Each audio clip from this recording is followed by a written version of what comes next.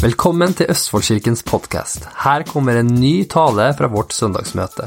Vi håper den vil inspirere deg og hjelpe deg til å få en bedre hverdag.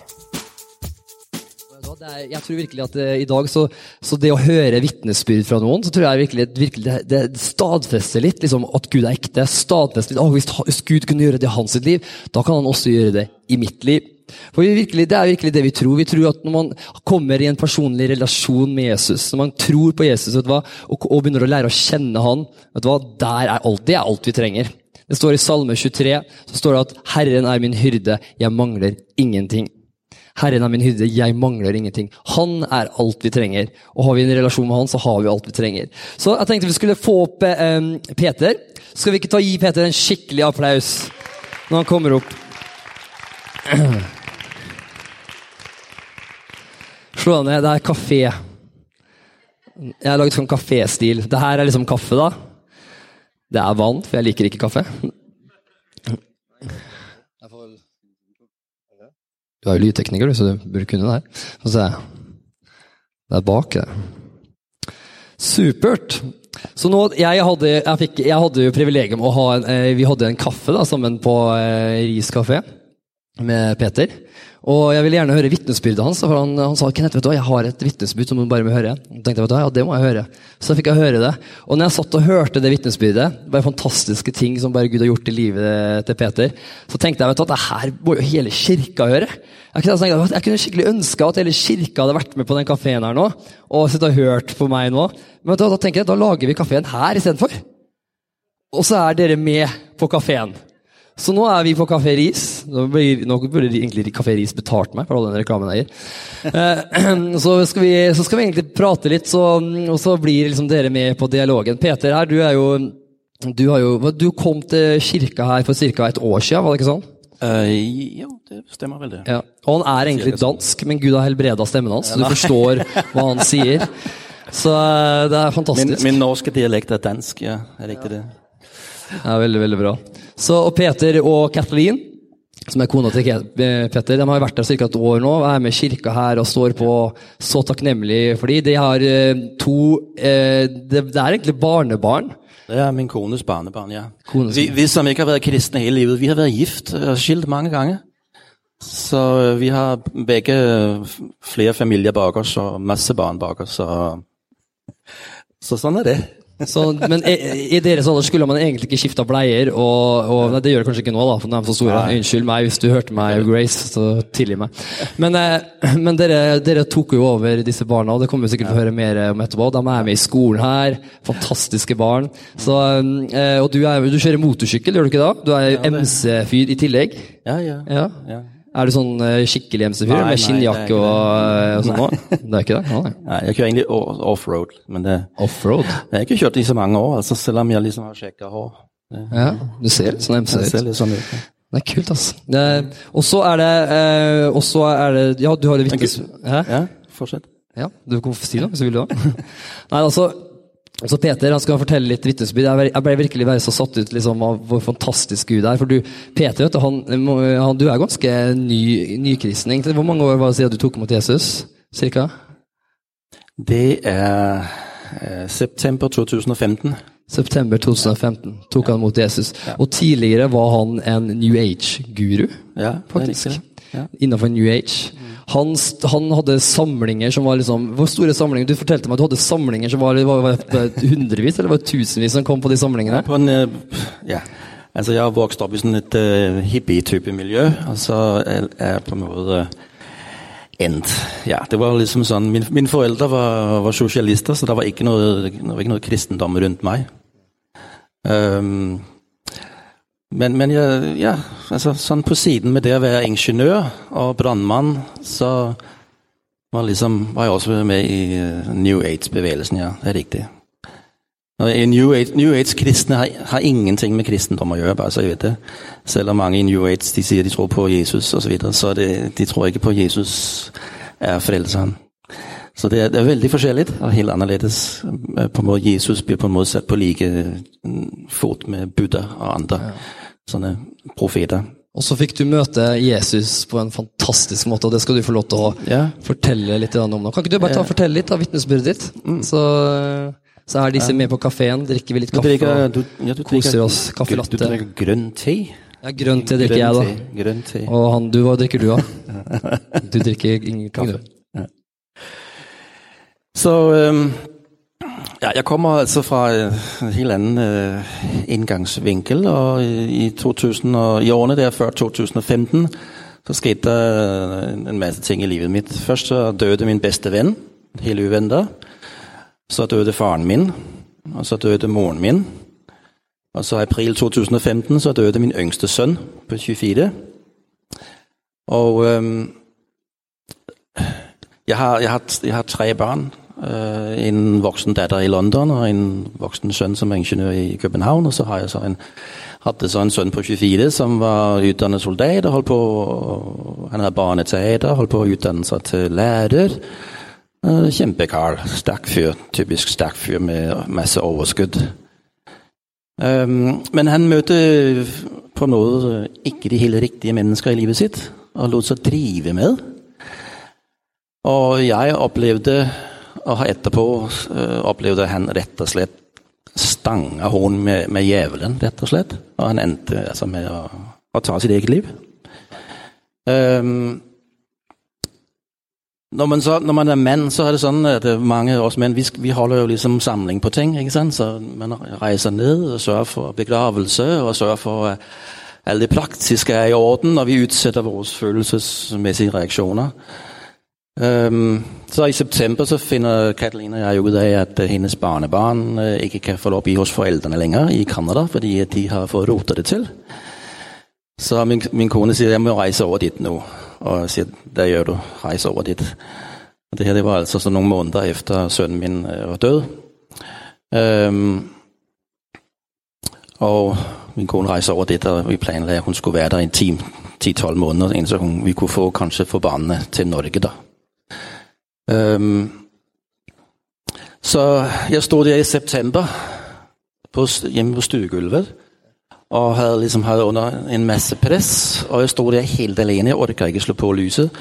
Det var kveld, og jeg stod der på stuegulvet mitt, og tenkte, nå skal jeg gå og købe meg en flaske whisky. Nå orker jeg ikke. Jeg orker ikke å tenke på det mer. Men så var klokken altså 8, litt over 8 på kvelden, så jeg ble så forbannet. Og så plutselig så var det sånn at inni i meg, inni meg var det sådd et frø, skal jeg fortelle. Og det frø var sådd da jeg var 14 år gammel. Og det vil jeg bare si til de ungdommer som sitter her i dag. Så frø i dine venner på skolen. For mens jeg stod der, så var det plutselig et frø inni meg som var blitt vekt. Og det var et frø som... Det var en veldig søt jente da jeg var 14 år som dro meg med på en sånn pinsevennsamling. Og det var sånn som Kenneth holder på med ungdomsmøter. Jeg tror jeg var der 3 ganger da. Da skjønte jeg at hun ikke var så interessert i meg, så da var det greit. Da sluttet jeg med det. Men det jeg husker ikke hvordan hun så ut, men jeg husker presten. Jeg husker en linje, første ordene av den sang han spilte, for han spilte masse gitar. Og det Jesus veien, Jesus min venn. Og så husker jeg ikke mer. Men da jeg stod der i min stue, så plutselig så popper det frø opp i meg. Og så kollapser jeg bare fullstendig innover. Altså, all min sorg og all det shit jeg har vært med på i hele mitt liv, og alt det rare, det bare går innover i meg, og jeg bare faller på mine knæ. Jeg faller på mine knæ, og jeg bare holder på å svime av. Og så hører jeg den der sang. Jesus veien, Jesus min venn.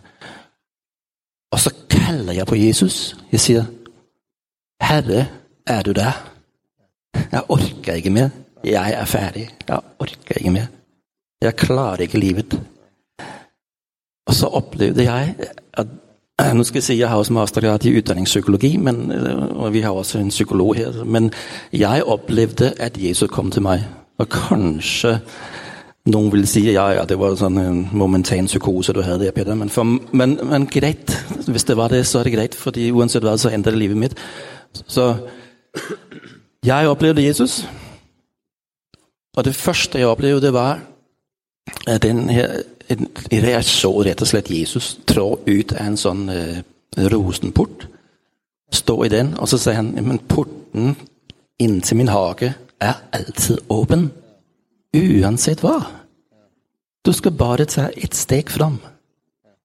Så på stuegulvet mitt så tog jeg et steg fram, og så bare datt jeg inn gjennom rosenporten hans, og så somnet jeg. Kanskje, jeg vet ikke, jeg ble i hvert fall borte. Det jeg husker jeg drømmer når jeg våkner, jeg ser at Jesus sier til meg, jeg har tatt på meg alt, så du trenger ikke å tenke på at du har noe skyld, du trenger ikke å tenke på noe som din feil. Det som å tenke på å sette ut på en båt i elven. Folk vil gjerne paddle opp, for de tror at jeg opp elven, det kjempehardt og vanskelig og strevsomt. Du skal bare sette ut i båten på elven, og så skal den bare drive nedover. Så skal du unngå skjærene på veien. Greit, men kom utover, fordi ute ved havet står... Hvem står ved havet? Fiskene. Der står disiplene sammen med meg og venter på. Alle. Livet skal være lett. Vanlig liv. Det hardt nok som det Ja, så jeg våknet neste dag på stuegulvet mitt, og jeg tenkte, hva i alle dager har skjedd? Og jeg var øm i kroppen og kom på jobb, og jeg går på jobb. Jeg jobber på Malakoff videregående skole, som lærer der. Jeg underviser matematikk og elektrodatateknikk. Jeg kommer gående ned av gangen på Malakoff videregående skole, og jeg har kontor helt ned for enden av en gang på elektroavdelingen, og sitter på kontor sammen med han Ørjan da. Og mens jeg kommer gående ned, så hører jeg sånn en sang. Mens jeg kommer gående ned på mitt kontor midt om morgenen, og jeg liksom helt alene, jeg kommer litt for tidlig på jobb, men det var åpenbart han Ørjan nå. Han liker å spille gitar, så han slår en trall inn på kontoret sitt. Og jeg hører så My God is not dead, he's still alive. My God is not dead, he's still alive. My God is not dead, he's still alive. I can feel him in my hands, feel him in my feet, feel him all over me. And he gave me the Holy Ghost. God is not dead. No, he gave me the Holy Ghost. God is not dead. He gave me the Holy Ghost. God is not dead. I can feel him in my hands. Feel him in my feet. Feel him all over me. Jeg åpner døren inn til kontoret og sier, hva det du synger? Og så forteller han jo da en lang historie at ja, men han jo kristen da. Og jeg har siddet på kontor med i 5 år. Jeg visste ikke han var kristen. Kona hans svigerforeldre drev misjon i Brasil og fortalte liksom hvordan det var å være kristen og sa kanskje du skulle komme på søndag. De holder til i pinsemisjonen i Sarpsborg da. Og jeg sier bare ok. Jeg kommer. Og da kom jeg inn til en pregen der. Det var første gang da i mitt liv. Og ja, hørte tungetale, og jeg ble fullstendig tatt. Ja. Så det var mitt møte med Jesus. Andre jeg glemt. Og tenk deg liksom at, det var i hvert fall jeg veldig oppmuntret av Peter, at det ett såkorn. Tenk deg foreldre, tenk deg liksom lærere, hvis det er rektor her, liksom. Det noen ganger som man tenker liksom, går det inn? Men ett såkorn, hvor mange år etterpå var det?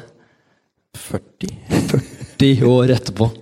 Det såkornet bare forandret hele livet ditt. Ja, fullstendig. Ja. Fantastisk. Og så fortalte du det her til noen flere, du begynte å snakke om familiemedlemmer, og var det andre? Ja. Jeg forteller neste del av Vitnesbyrd. Det jo da at jeg reiser til jeg begynner å gå i pinsemisjonen og pinsekirken og kommer der og går der, og jeg forteller som min kone at på telefon eller på Skype at vi skal når hun kommer så skal vi begynne å gå i kirke. Og vi skal ha barn i søndagsskole. Og jeg har hørt et sted der heter Buen kristne skole. Da skal de begynne å gå. Og Kathleen sier ok. And then she said, Så sier hun da, finally, sier hun, et eller annet sånn. Det var et eller annet sånn. Min kone har nok vært litt mer kristen enn meg i sitt liv. Så. Men det der skjedde da, det neste, vi reiste jo da jeg reiste til Canada for å hente dem hjem. Efter en stund, og da... Det barnebarna dine, nå er det barnebarna jeg snakker om, ja. Og min kone da. Ja, for det var litt trøbbel og sånn der borte, ikke sant? Ja. Så vi reiste til Canada, og vi må ha advokater og rettssaker og alt mulig, men barna kom til sist til oss. Og så skulle vi ut av... Jeg vil også si at jeg i de månederne der efter at jeg hadde møtt Jesus, i de måneder var jeg begyndt å gå sånn kveldskurs og kveldsbønn, begynte å be da, og sånn, ikke sant? Og så oppdager jeg at bønn faktisk funker, altså. Det var litt heftig. Altså, hvem skulle tro? Hvem skulle tro det? Så det der skete da, så var jeg opplevde vi opplevde et mirakel. Det var vi stod i Toronto Pearson Airport, lufthavn, og skulle ut med 2 barn, som ikke var vores. Så vi hadde jo alle papirene i orden. Og det var en lang prosess med advokater og... masse, ja. Så papirene var i orden, foreldrene hadde godkjent alt var underskrevet. Og alt skulle egentlig være greit. Vi hadde 52 dokumenter klar til å skyte med hvis noen skulle plage oss.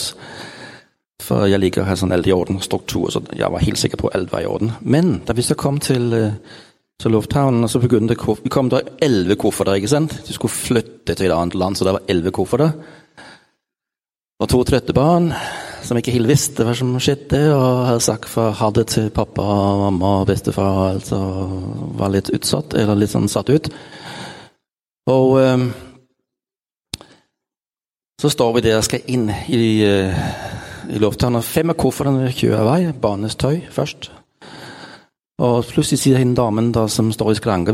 Vi står heldigvis på sånn business class skranker, så vi har litt mer luft omkring oss. Så sier hun, nei, men jeg kan ikke reise. Jeg sier, hva? Nei, for passet til kona di løper ut om 2 måneder. Det skal være gå 3 måneder. Og Katalina begynner å stå og si, ok, hva gjør vi nå? Ok, ja, men så får jeg kanskje gå og fikse passet mitt, og så får du reise med barna nå, og så kommer jeg etter om noen dager eller noen uker, og jeg bare står og tenker, nei, jeg gjør ikke det, jeg reiser ikke med det. Hvis vi var, Gud, bare dutt, bare gi et lite dutt, så skal jeg fikse resten. Og vi går så hen til skranken igjen, og så sier hun, nei, men I får ikke lov å ikke reise ut i hele tatt, sier hun da. Hvorfor ikke det? Og jeg tenkte, herregud, var det du ga meg? Men du kan ikke reise ut i hele tatt. Nei, fordi vi måtte ha returbillett til barna. Vi hadde bare innveisbillett, for de skulle bli norske, ikke sant? Det kan man altså åpenbart ikke. Og det er returbillett, 3 måneders returbillett. Ok. Og da bare begynte jeg å be. Jeg begynte å be om hjelp. Så Jesus, hjelp meg. Herre, du har sagt at de små barn skal komme til deg. De kommer til deg nå. Du har sagt at disse små barn, du har visket til meg at disse små barn skal bli et ansikt på Guds bygning. Og hvis vi ser på bygningen her utenfor, så henger faktisk ansiktet til den lille jenta på bygningen. Altså, wow, det sa jeg ikke det. Wow. Og du har sagt det, du har lovet deg, Jesus. Halleluja, jeg tror på deg. Helt fast, det er det fikse. Bare gjør en liten ting, så skal jeg fikse resten, Jesus. Og så ser jeg på min kone, og så ser jeg rundt meg. Og så tenker jeg, i dager har jeg bedt høyt, og så sier jeg til kona mi, var det høyt? Så sier hun, ja, det var kanskje litt høyt. Så jeg står der høylytt og bedt, ikke sant? Og en dame som står i skranker, hun har en gullkors hengende, kanskje katolikk, vet jeg ikke. Men i hvert fall så begynner hun å bli sånn veldig løsningsorientert. Og så sier han, men det med kona, det får I bare fikse selv, hun har jo oppholdstilladelse I EU, så det bare greit, det greit. Ja, men I får kjøpe returbilletter. Så sier jeg, ja, men ok, men kan jeg kjøpe mine returbilletter? Nei, det kunne jeg ikke, måtte ringe til Iceland Air da. Og jeg tenkte ikke på at kanskje min kone havde også et kreditkort, fordi sånn tenker vi menn ikke. Jeg tenkte bare på at mitt kreditkort var fullt. Det var 0 penger igjen. Jeg hadde brukt absolutt alt. Jeg tenkte, jeg bare tror på Gud, ja. Jeg bare tror Herren hjelper meg, så jeg ringte.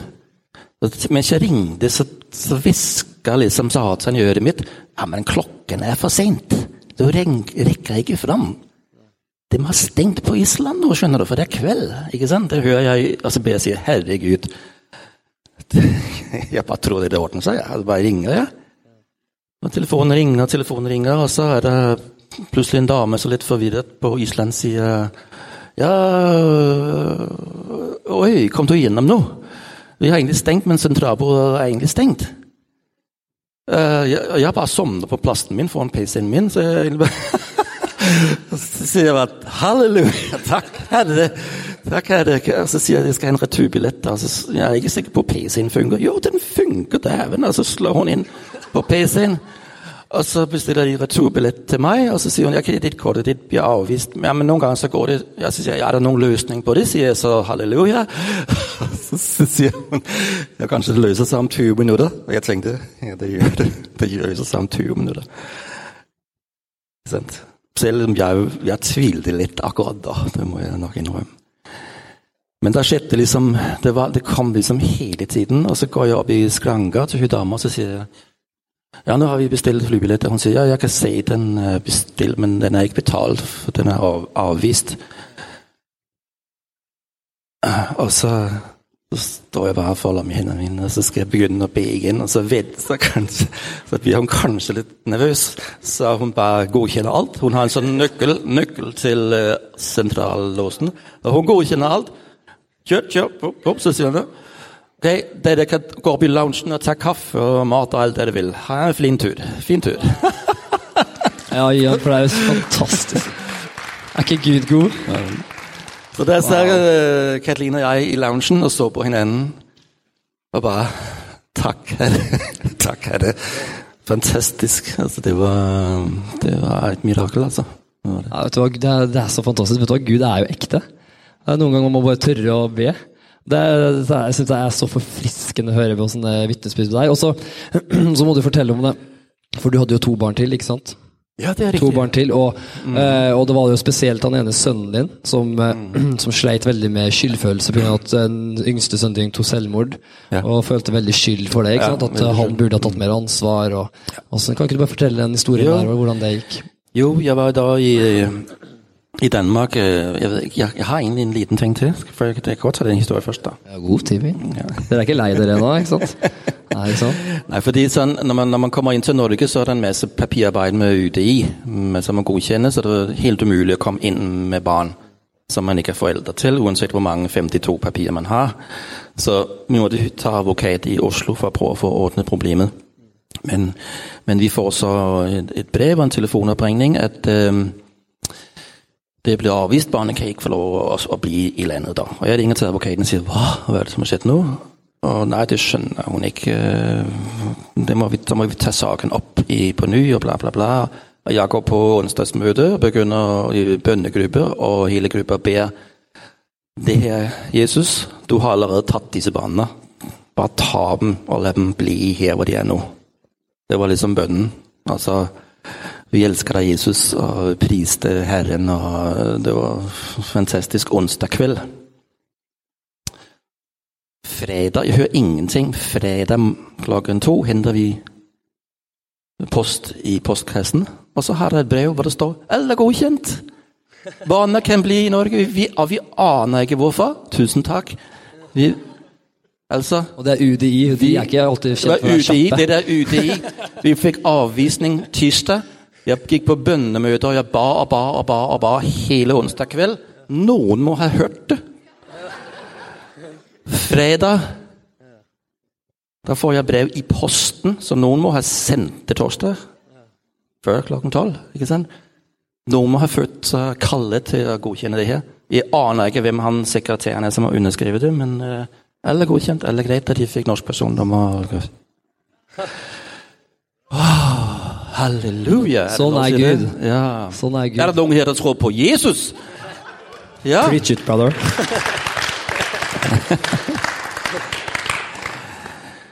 Ja, så kommer jeg til Danmark og besøker sønnen min, og vi prater, og ja, vi snakker litt, og jeg tuller litt med han da. Så vi i Danmark drikker vi mye pils, ikke sant? Så vi sa at jeg skulle ha en pils. Skal du ha mer? Så, nei, jeg drikker bare en pils. Nå, jeg har fått han hellig ånden, skjønner du, sier til sønnen min, og han bare kigger på meg. Jeg sier, ja, nei, jeg kan ikke drikke mye, for det er lørdag, i morgen skal vi i kirke, skal vi ikke det? Sier jeg meg, erter han litt, så sier han, hva? Sier han så. Jo, du skjønner. Og så forteller jeg ham mitt vitnesbyrd. Så våkner han søndag morgen, og sier, pappa, finnes det en sånn kirke i Danmark? Jeg sier, ja, det gjør det helt sikkert. Så jeg går inn på telefonen min og finner så Karlslunde Strand kirke. Og klokken... De heldigvis tre pregener hver søndag, for de så mange folk. En karismatisk kirke i sør for København. Og så kommer vi til klokken 2 møte der vi rekker frem da. Og min sønn kommer inn, og jeg begynner å synge lovsang akkurat som her, ikke sant? Og korset der, jeg løfter hendene mine og begynner å synge. Og sønnen min, han plutselig så hører han sangteksten. Og sangteksten at Jesus har tatt på seg alt. Jeg husker ikke sangen, det den danske lovsang, ikke sant? Men Jesus har tatt på seg alt. Og plutselig så forteller sønnen min, han bare kjente at all den smerte og skyld som han hadde overfor ikke at hun var på lillebroren sin, den bare og så løfter han hendene opp. Og så sier han bare takk Jesus, og så ble han frelst. Siden da har han bare vært på alfakurs, han har vært i England, han har vært han holder mannegruppe, han har alt mulig. Så han ble rett og slett frelst akkurat da. Så fort kan det gå. Så da når jeg sa til Jesus, mine barn dine barn, ta dem, så tog Jesus alt han. For så sønnen min reiste jo til London og dro søsterne hans med i en stor kirke i London. Og de stod så nå var hun på møte hver søndag nå, ja. så sånn kan det gå. Ja. Og datteren din tok imot Jesus også? Ja. Og når hun var med sønnen din til han på kirka? Ja. Ja. Fantastisk. Alle barna hans ble frelst. Ja. Er ikke Gud god? Yes. Takk Gud. Ja. Pluss at det smitter, ikke sant? For jeg forteller historien min. Jeg har 0 hemninger på det. Forteller den på lærerværelse. Forteller på julebord på kollegene mine. Jeg bryr meg ikke, jeg bruker ikke, bare forteller jeg. Og så det folk begynt, ikke sant? Jeg har også inviteret flere kolleger her i kommer, og sjefen min skulle ha kommet. Hun hadde faktisk, men hun var på fjellet akkurat nå. Ja, så... Og så når jeg forteller det på café, når vi sidder og snakker på café, så forteller jeg højt, ikke sant? Og jeg håper der sitter nogen rundt.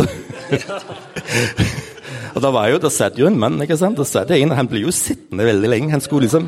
Han måtte liksom få med sig hele historien før. Satt han egentlig ferdig å drikke kaffe? Jeg fikk flere kaffekopper.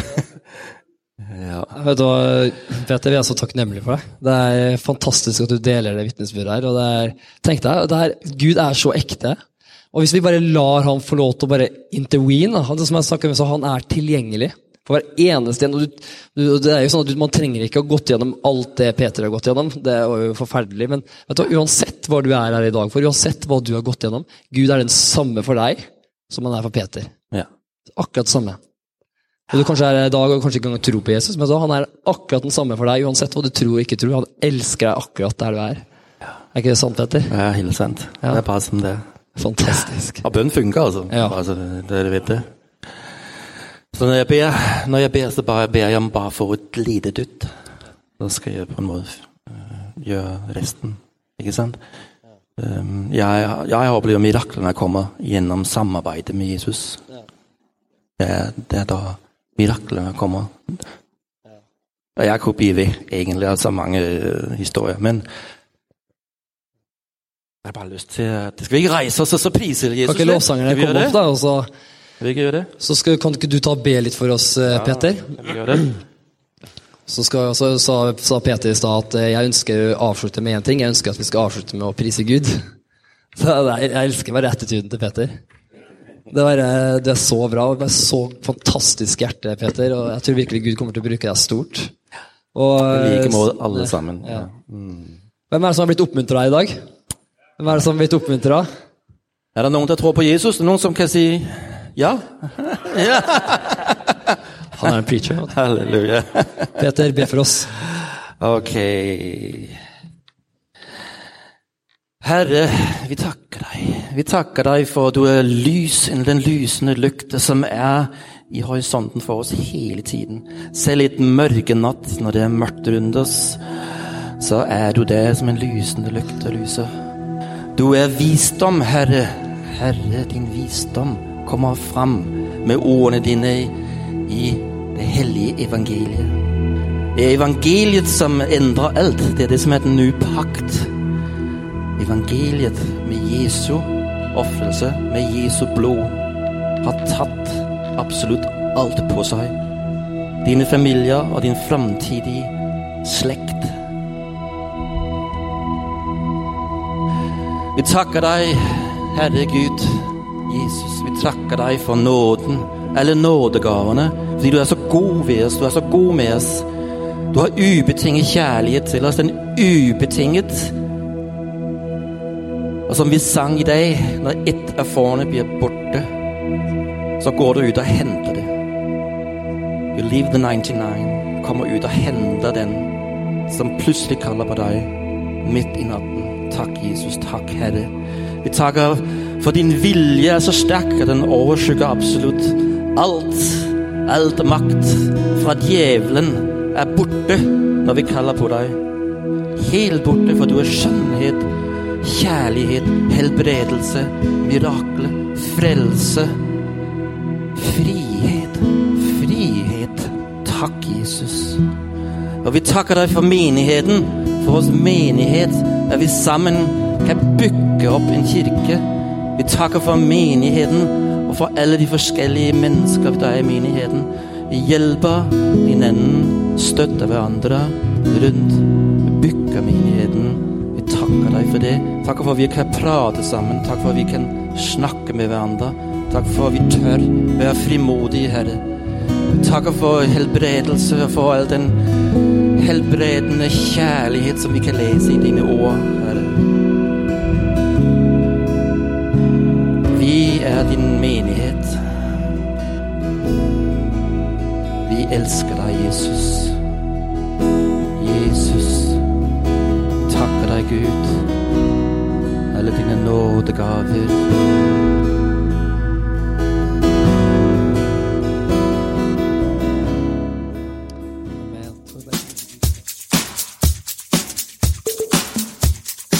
Takk at du lytter til dagens podcast. Hvis du trenger forbønn eller ønsker å kontakte oss, send oss gjerne en mail til post@østfoldkirken.no. For å støtte oss, eller for å finne ut mer om vår kirke, besøk oss på vår nettside østfoldkirken.no.